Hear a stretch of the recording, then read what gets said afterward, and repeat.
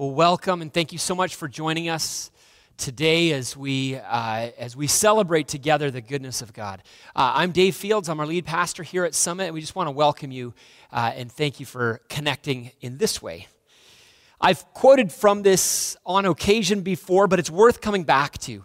American novelist David Foster Wallace, he gave a speech, a commencement speech to the graduating class of Kenyon College in 2005. And it's probably worth noting that Wallace is not himself a believer. He would say that he's an agnostic. He doesn't even know what to think of the God question exactly. But here's what he tells us. He says this: there is no such thing as not worshiping. Everybody worships. The only choice we have is what to worship. And the compelling reason for maybe choosing some sort of God or spiritual type thing to worship is that pretty much anything else will eat you alive. If you worship money and things, if they are where you tap real meaning in life, then you'll never have enough, never feel you have enough. Worship your body and sexual allure, and you'll always feel ugly. And when time and age start showing, you will die a million deaths before they finally grieve you. Worship power, and you will end up feeling weak and afraid, and you will need ever more power over others to numb your own fear. Worship your intellect, being seen as smart, and you'll end up feeling stupid, a fraud, always on the verge of being found out. But the insidious thing about these forms of worship is they're unconscious. They are default settings. Do you see what he's saying here? Our hearts are constantly worshiping.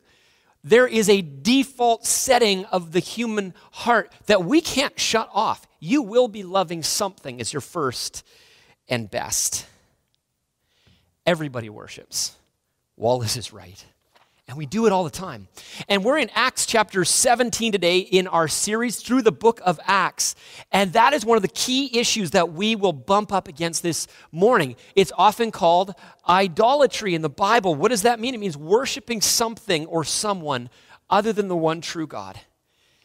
And so let's just pray as we prepare to hear and ask God to speak to our hearts today. Let's pray together. Loving, living God, we give you thanks for this text and all you want to say to us through it today. Give us ears to hear.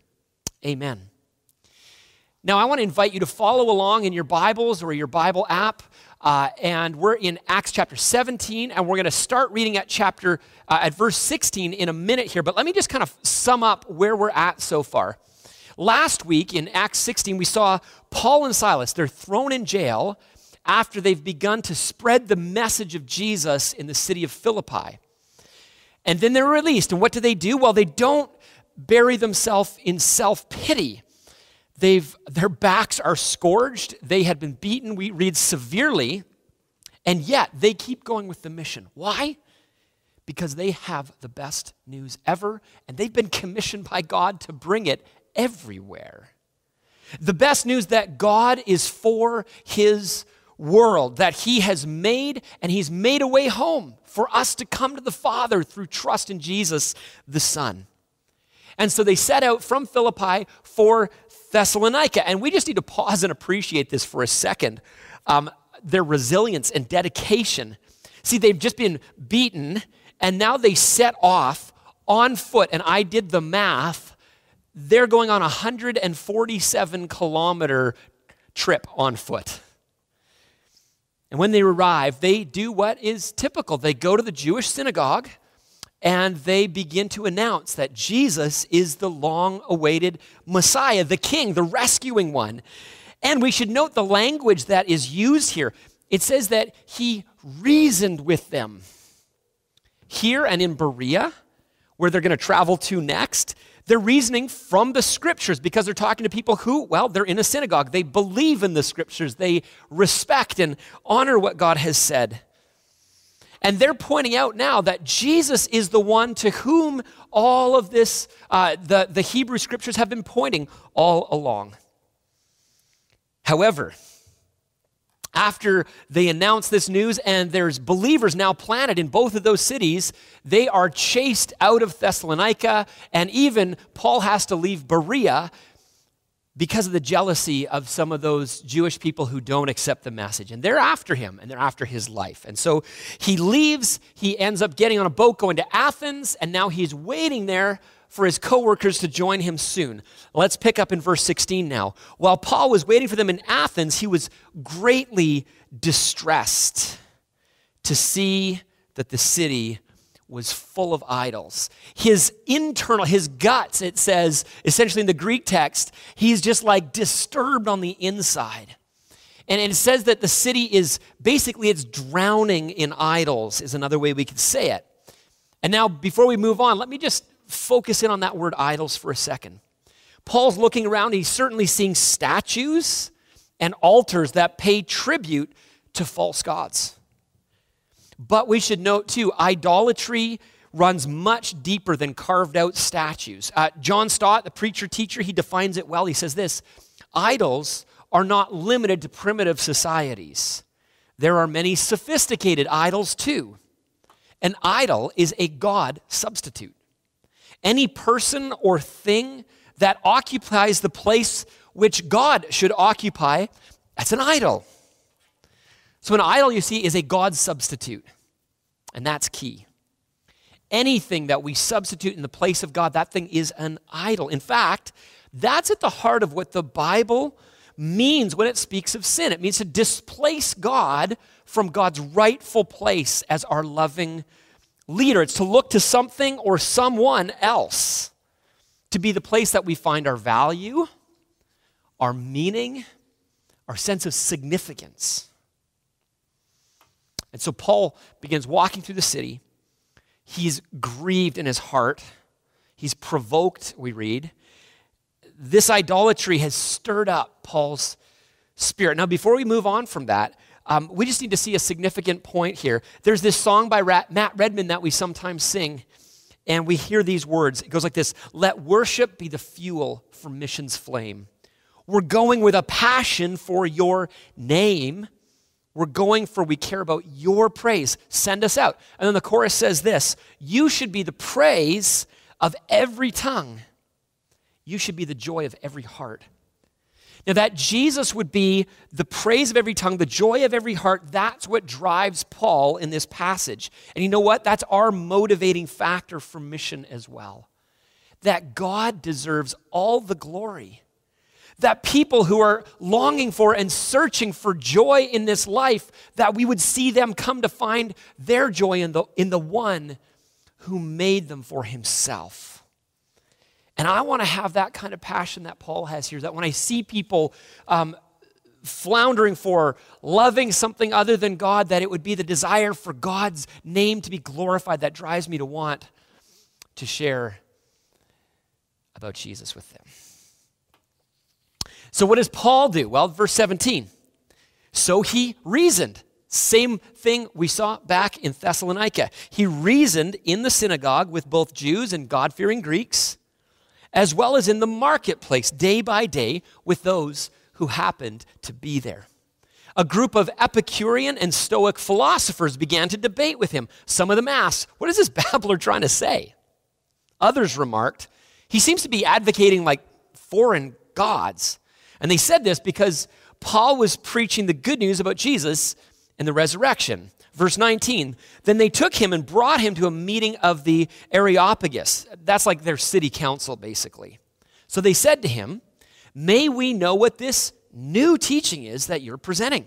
You're bringing some strange ideas to our ears, and we would like to know what they mean. And then Luke adds this little editorial comment, which is kind of cheeky, actually, but it's quite good. He says, verse 21, all the Athenians and the foreigners who live there spend their time doing nothing but talking about and listening to the latest ideas.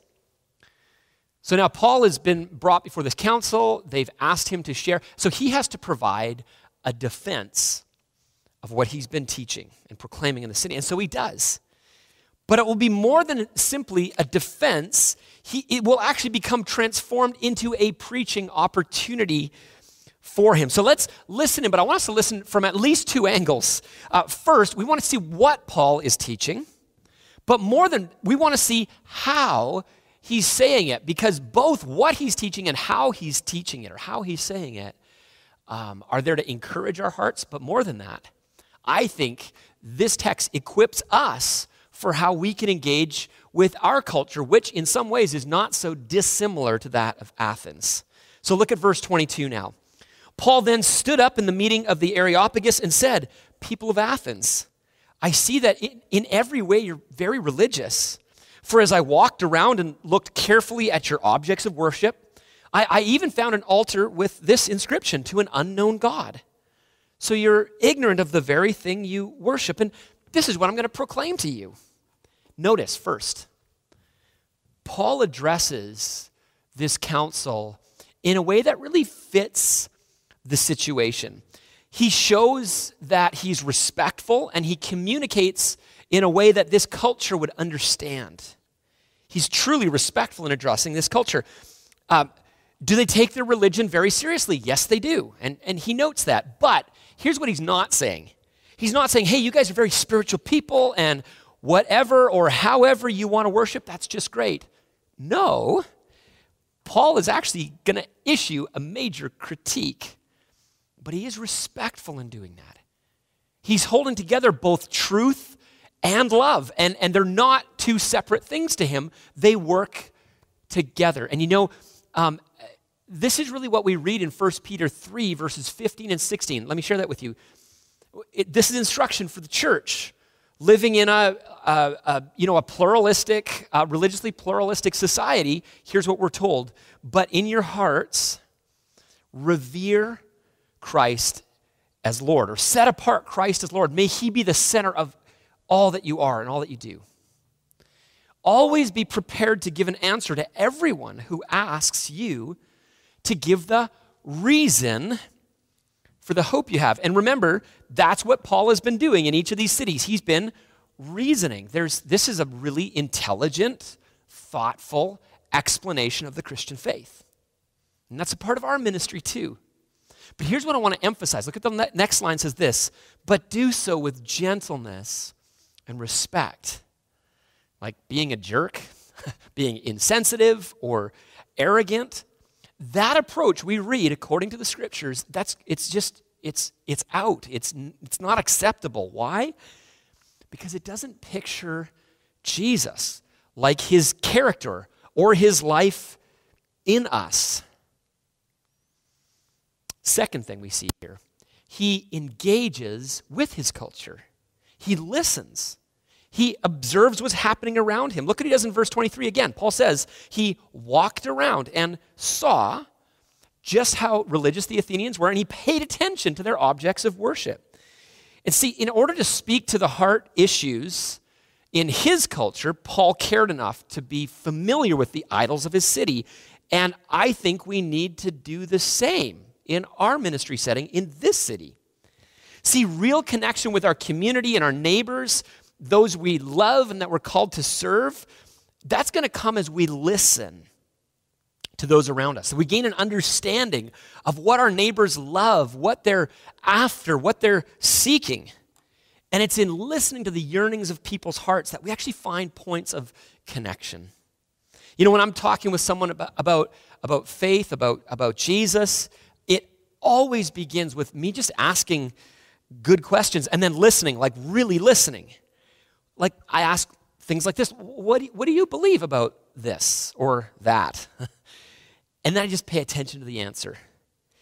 And it's only after listening, that's when we begin to hear the real sort of issues and questions and longings. And then we're able to respond and connect to those pieces. And that's actually what we see next in what Paul does here. When he says, I even found an altar with this inscription, to an unknown God. So you're ignorant of the very thing you claim to worship. That's what I'm going to proclaim to you. Now, notice, this is a really bold move. This is a Jewish man, and he is challenging the education board of one of the most intellectually renowned cities in history. Like, ever heard of Socrates or Aristotle or Plato? All of them Athenians. Athens is the cultural and intellectual center of the Roman Empire. And here we have this Jewish man, and remember last week, if you listened in, we saw that Jews were looked down in this culture. And so there's this Jewish man who shows up and says, hey, let me tell you what you yourselves claim to be ignorant of. Bold move, no kidding. But this is really our third point that we got to look at. He offers a challenge to how they're thinking, or to put it in fancy sort of theological lingo, he would be offering an epistemological challenge to how they think. He's actually saying this. He's saying we can know God. And he speaks very clearly about the God who reveals God's own self through the Bible, through history, and most clearly through the person of Jesus Christ. And we can do the same, actually. Of course, there's a great deal of mystery about God. God is far greater than we can fathom. I've heard it put like this: if God were small enough for our minds, he wouldn't be big enough for our needs. That's true. I would also say if God were small enough for our minds, we wouldn't be talking about God anymore. But here's what we can know. We can know everything we need to know in order to come into a vibrant, loving relationship with God and to live in this world in a way that glorifies him and fulfills our role as God's image bearers. God reveals enough, partly through nature. And the scriptures tell us that God shows himself through the natural world around us. And that's why science matters. That's why studying the natural world matters, because we're actually, God himself, his order is revealed through nature. So that's a piece of it, but more. We know God through the scriptures, through the way that God has interacted with people throughout history, and that gets recorded in the Spirit-inspired scriptures. But we see God's self-revelation most perfectly through his son Jesus, who is God himself in the flesh, shows us what God is like. And we can point people to all of those places. Listen to what Paul says next about God. You see, Paul connects with the culture, but he does so in order to critique it and ultimately correct their vision. Connect, to critique, and correct. Bold, yes, very, but let's see how he does it. Well, he starts his hearers kind of on a gradual ramp. He connects with what many of them believe already. Verse 24, the God who made the world and everything in it is the Lord of heaven and earth. And he does not live in temples built by human hands. And he is not served by human hands as if he needed anything. Rather, he himself gives everyone life and breath and everything else. Now, this, is, as you probably notice, is a straight-up critique of idol worship in Athens. Here, Paul is telling his audience about the one true God as described in the Bible. He's the creator and sustainer of life. He gives us our next breath. John Stott, I think, says it well. He says, any attempt to limit or localize the creator God, to imprison him within the confines of man-made buildings, structures, or concepts is ludicrous. True that. But notice something about the method. Paul isn't quoting the Bible. He doesn't give chapter and verse here, not directly. He knows that's not what this audience is going to connect with. Unlike when he's in the synagogue, where he's free to quote chapter and verse, and it actually matters to do so. There, he reasons from the scriptures. Here, he knows that he's free to summarize the main ideas of the story of Scripture, to tell it in a way that his audience can understand. In fact, at this point in the message, Paul is still on common ground with at least the Stoic philosophers in his audience. They would have agreed with everything he's said so far, even though in their minds, they're still thinking their concept of God is, well, it's Zeus, not the God who reveals himself in Jesus Christ. Not at this point yet. And Paul will get there, though. So he's still building common ground with his audience. He's thinking, and now thinking about today and what we do. This tells us it's appropriate to speak about God with others truthfully, but in a language that's very accessible to them. Like spouting off chapter and verse, it may not be very useful in speaking with people about God who have no background with the Bible, not initially at least. So when people ask me what I believe as a Christian, boy, if they have no prior background with the Bible, I often summarize the story of the Bible for them.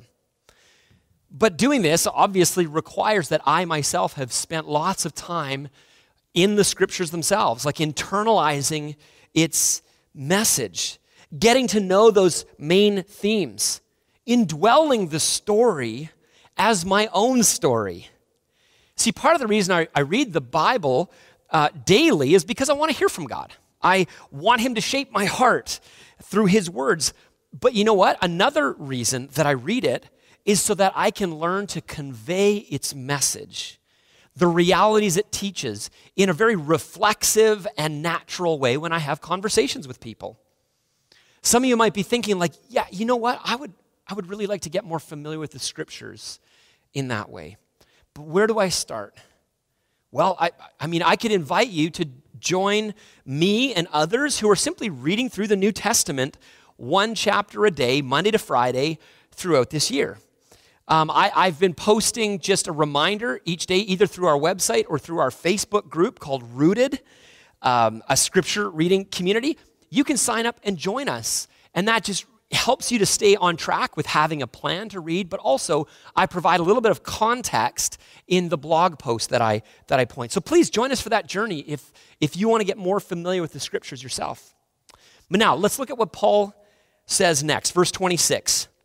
From one man, he made all the nations that they should inhabit the whole earth. And he marked out their appointed times in history and the boundaries of their lands. God did this so that they would seek him and perhaps reach out for him and find him, though he is not far from any one of us. For in him we live and move and have our being. As some of your own poets have said, we are his offspring. Now, this is an incredible move. You see, the Athenians, they believed they were made from the land of their province, of Attica. And that actually made them superior to everyone else. They had a sense of ethnic superiority because of their creation story. But Paul appeals to a different concept of creation, the creation story of the Bible, where because humans all share the same source and background, no one can claim superiority over anyone else. So yes, Paul connects, but he also critiques and corrects their vision. That's the fourth point. Paul connects with the culture, but he doesn't capitulate to it. And capitulate, that's just a word that means he doesn't give over the true ideas about God to the culture in which he speaks. He quotes their own Greek philosophers. And in a positive sense, in agreement, at least with whatever part he can affirm, he does in order to preach the gospel. Like when he says, he is not far from any one of us, he's actually quoting a Stoic philosopher there. Now, Paul is still speaking truthfully about the nearness of God to us based on what the scriptures say. He's not giving up the uniqueness of the message, but he continues to connect with the audience wherever and however he can. Next, he quotes Epimenides, who is a poet who said, "For in him we live and move and have our being." And then he says this, as some of your own poets have said, and he quotes Aratus, another Greek poet. We are his offspring. So you see what Paul does here? He finds out what is true in this culture. And every culture is going to have those aspects because God is a God of grace. God is the creator. Every human culture is going to have some aspects of the truth that, even if they don't recognize where it's from, that they're speaking. And we can connect with those truthful elements of every culture. And he does that. But here's what else he does. Paul is actually emptying out the referent of the quotes he's making. See, he empties out of the quote the idea that it's going to be about Zeus. Why? He refills that sense with what he's about to say next, where it gets very specific that he's going to talk about the God who's revealed in Jesus Christ. So he affirms what he can, and then he rebaptizes and draws out the truthfulness wherever he can. And so again, this is our fourth point, you say, is that we connect with our culture, but we don't give up the truth of God in the process. And you might have noticed that in our preaching here at Summit Drive, it's pretty normal for us to make reference to films and books and music from our surrounding culture. And sometimes it's in a negative way, but most often I'm going to draw on that in a positive sense to show where the truth of our culture is speaking, but then to dig underneath of it as well. Like, for example, we started with that quote from David Foster Wallace. I mean, his main point is profound and true, but he didn't even realize how true it was, that what he was sharing was exactly what the Bible teaches about idols. That's listening to the culture and affirming what is true to use it as a connecting point. This is what gives us reason to keep reading the newspaper and novels that are popular in our world, to watch the films, to listen to the music, to hear the yearning and heartbreak and the sense of seeking that is present in every culture, and then to find those points of connections. What this doesn't mean is that we simply become uncritical consumers of pop culture. That's not what I'm arguing, folks. It means being able to hear the stories in order to connect, critique, and correct, ultimately to tell the better story, because there is a true story that our world desperately needs to hear, that provides the life that we're ultimately longing for. And that's what Paul does next. He draws the story to its conclusion, its logical end. So Paul's just quoted Aratus. We are of his offspring, but listen to what he does with that. Verse 29, therefore, since we are God's offspring, pointing back to that Aratus quote, we should not think that the divine being, speaking of God, is like gold or silver or stone, an image made by human design and skill. See, Paul is pointing out the inconsistency within their own philosophy. He shows just how illogical idol worship is, using their own poets to do it. That's clever. That's reasoning. Verse 30, in the past, God overlooked such ignorance, but now he commands all people everywhere to repent. That means to turn to God. For he has set a day when he will judge the world with justice by the man he has appointed, referring to Jesus. He has given proof of this to everyone by raising him from the dead. When they heard about the resurrection from the dead, some of them sneered, but others said, hey, we want to hear you again on this subject. At that, Paul left the council.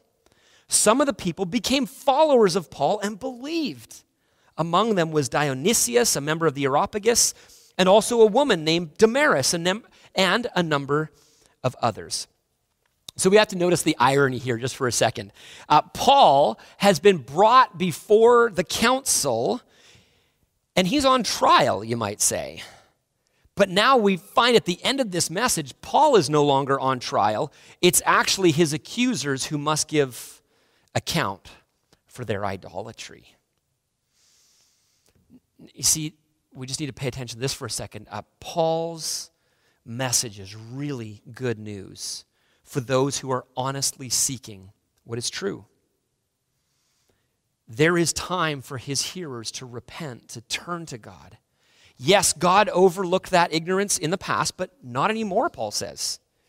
They have heard the truth, and now they need to respond. And that's the last point I want to show us here. Paul gives an appropriate opportunity for response, and we need to do the same in our conversations with others. And it will always be the case that some will laugh. Yes, that's true still today. But others will want to hear more. And some even believed at that point. Should we really expect, when we share the good news of Jesus, anything different than that? I don't think so. And like Paul, I pray that we would keep being faithful in our engagement with the world in ways that connect, critique, and correct. Now, though, for those who are Christians, it is our great pleasure and responsibility. Just to recap, number one, that we share the story of God with deep respect for those we speak with. Two, by engaging the culture in order to, three, provide a challenge to how people think, which, four, means connecting with our culture but not giving in or capitulating to false views of God. And finally, offering an opportunity for others to learn more, to keep the conversation going, and to respond with faith in Jesus. So this text gives us a way of connecting with our culture, which I think it does very well. But it does more than that. It actually speaks to our own hearts too. Remember those instructions in 1 Peter 3 about giving a reason for our hope and with respect and gentleness? Just remember, all of that was predicated on the fact that we set apart Christ as Lord in our hearts. See, it all really begins there. And I think this text actually gives us an opportunity to just pause over the question of maybe what or who is first place in my heart today. We were made for right relationship with God, who made us to love him and to worship him as first and best. But anytime we replace God with any substitute, we end up in slavery, actually. Slavery? Why? Well, here's why. One pastor, I think, says it really well. Tim Keller says this: everyone has to live for something, and we do. And if that something is not God, then we are driven by that thing we live for, by overwork to achieve it, by inordinate fear if it's threatened, by deep anger if it's being blocked, and inconsolable despair if it is lost. Well, how does this relate for us? Well, just think of it this way. If I make my reputation the most important thing to me, man, I'm going to be willing to lie to protect my name. Or if I make wealth or things my God, I will be tempted to bend the rules or step over people to get what I want, to get more. And notice what this is saying to God. It says, I don't believe your love or goodness toward me. I don't value you and your ways as much as I value having this thing. It's more important to me than you are, so I'm willing to bend the truth to step over others to get it. So, as I read that, you might be thinking of some of those pieces in your own heart, those things that you'd be willing to bend the truth to get. And you might be wondering, like I've had people talk to me in the past, like, how do you root out the idols of your heart? What do you do now? I can't go into tons of depth, but let me give you a few ideas. Number one, we have to see what won't work. See, often faith communities define sin as simply breaking God's laws. And now that's partly true. That's a part of it, but it's only a small part of it. There's much more there. See, this approach to sin just focuses on outward behaviors. For example, it's true that lying, a behavior, that's sin, right? I mean, God has told us in the Ten Commandments, you shall not lie. And we agree with it. Most of us agree that honesty is still the best policy, that lying isn't good for us or our relationships. We'd rather be trusted and trusting, right? So when we lie, we're going to feel this deep sadness and failure. We might even be fiercely angry with ourselves, like I did it wrong. I need to do it better next time. Okay, the problem is recognizing your moral failure and repenting of that behavior won't really lead to a deep life change. Now, it's important to recognize that sin for what it is and to confess it, absolutely. But if that's all you do, it's not going deep enough. Simply saying to yourself, self, you shouldn't have done that. Or you should have done that. Do better next time. Boy, that's insufficient to actually produce a transformed Christ-like character. Why?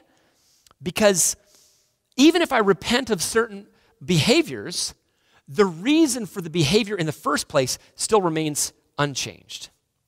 Let me give you another example. Many parents, maybe even particularly moms, feel great pressure today.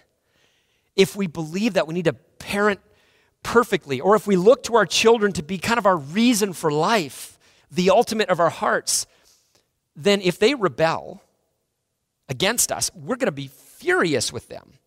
Or we'll be devastated and depressed if they fail in any way. If they make us as parents look bad, well, we'll feel like we're failures. We'll be crushed. And we'll very likely put an enormous amount of pressure on our kids to be perfect and to perform. And we'll end up crushing them. We'll be putting unfair demands on them. But here's the thing. If we simply repent of the behavior of maybe getting angry with our kids or putting pressure on them when they don't meet expectations, we might feel guilty. We might repent for that behavior, but our hearts won't be changed. Why? Because the original issue, the deeper issue, the sin under the sin, the idolatry of putting our kids at the center of our hearts, it remains our deepest affection.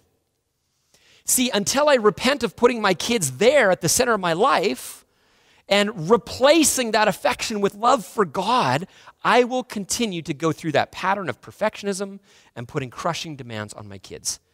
Or follow me in this madness for a second. Maybe my parenting is near perfect and my kids are perfectly well behaved. I told you this is just following me into madness, right? That is not true. But what if I did get it all perfect? If my kids and my parenting are at the center of my heart, would it really be enough? That's my question. Would I really be satisfied at the deepest heart level? Now, there's a section from a song by Dustin Kensrue. Here's how the words go. Though every soul would hold my name in honor, and truest love were always at my side, my praises sung by grateful sons and daughters, my soul would never be satisfied. Why not? Well, because of what he sings in the chorus. It's not enough. It never was. It's not enough to make me whole.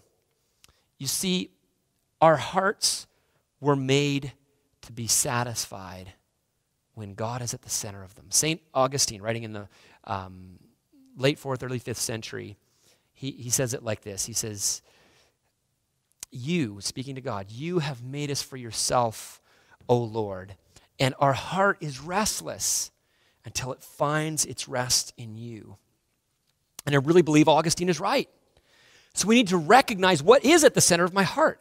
Maybe it's success. Like I'm just driven, like when I fail, that's my deepest fear. And when I succeed, I feel like I feel boosted for a bit, but then I'm struggling to succeed again. Or maybe it's a relationship with another or a desire to be just affirmed by others. I just need that affirmation. It may even be independence for you. This idea of like, I don't need anything. I don't need anybody, so I don't have idols. Well, that independence itself is your idol. You don't want to be responsible to anybody, but God made you to be in interdependence with others.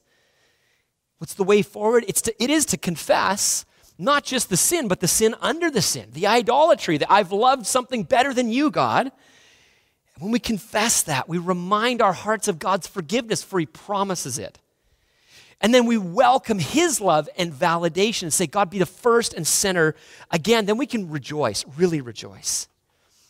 See, our rejoicing comes from rehearsing the reality that God has come to save us, to love us, to do that renewing work in our hearts through Jesus Christ. That's what we do as we worship. When you make a priority of listening to God and responding in love and faith and adoration, you're saying again, God, you are first in my heart. When we read the scriptures and we pray, what we're doing is trying to refocus and recenter ourselves with God at the middle of it all. But we have a choice to make each day. Who will I worship? What will be the most fundamental to my being? Brennan Manning puts it well. He says it like this, and this is in closing. If I must seek an identity outside of myself, then the accumulation of wealth, power, and honor allures me. Or I may find my center of gravity in interpersonal relationships. When I draw life and meaning from any other source than my belovedness, I'm spiritually dead. When God gets relegated to second place behind any bauble or trinket, I have swapped the pearl of great price for painted fragments of glass. Who am I?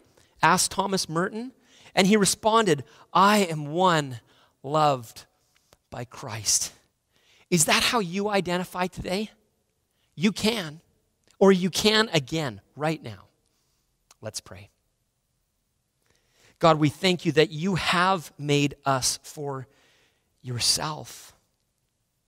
We thank you that through the death and resurrection of Jesus, when we put our trust in you, we find that we are adopted as your very own sons and daughters.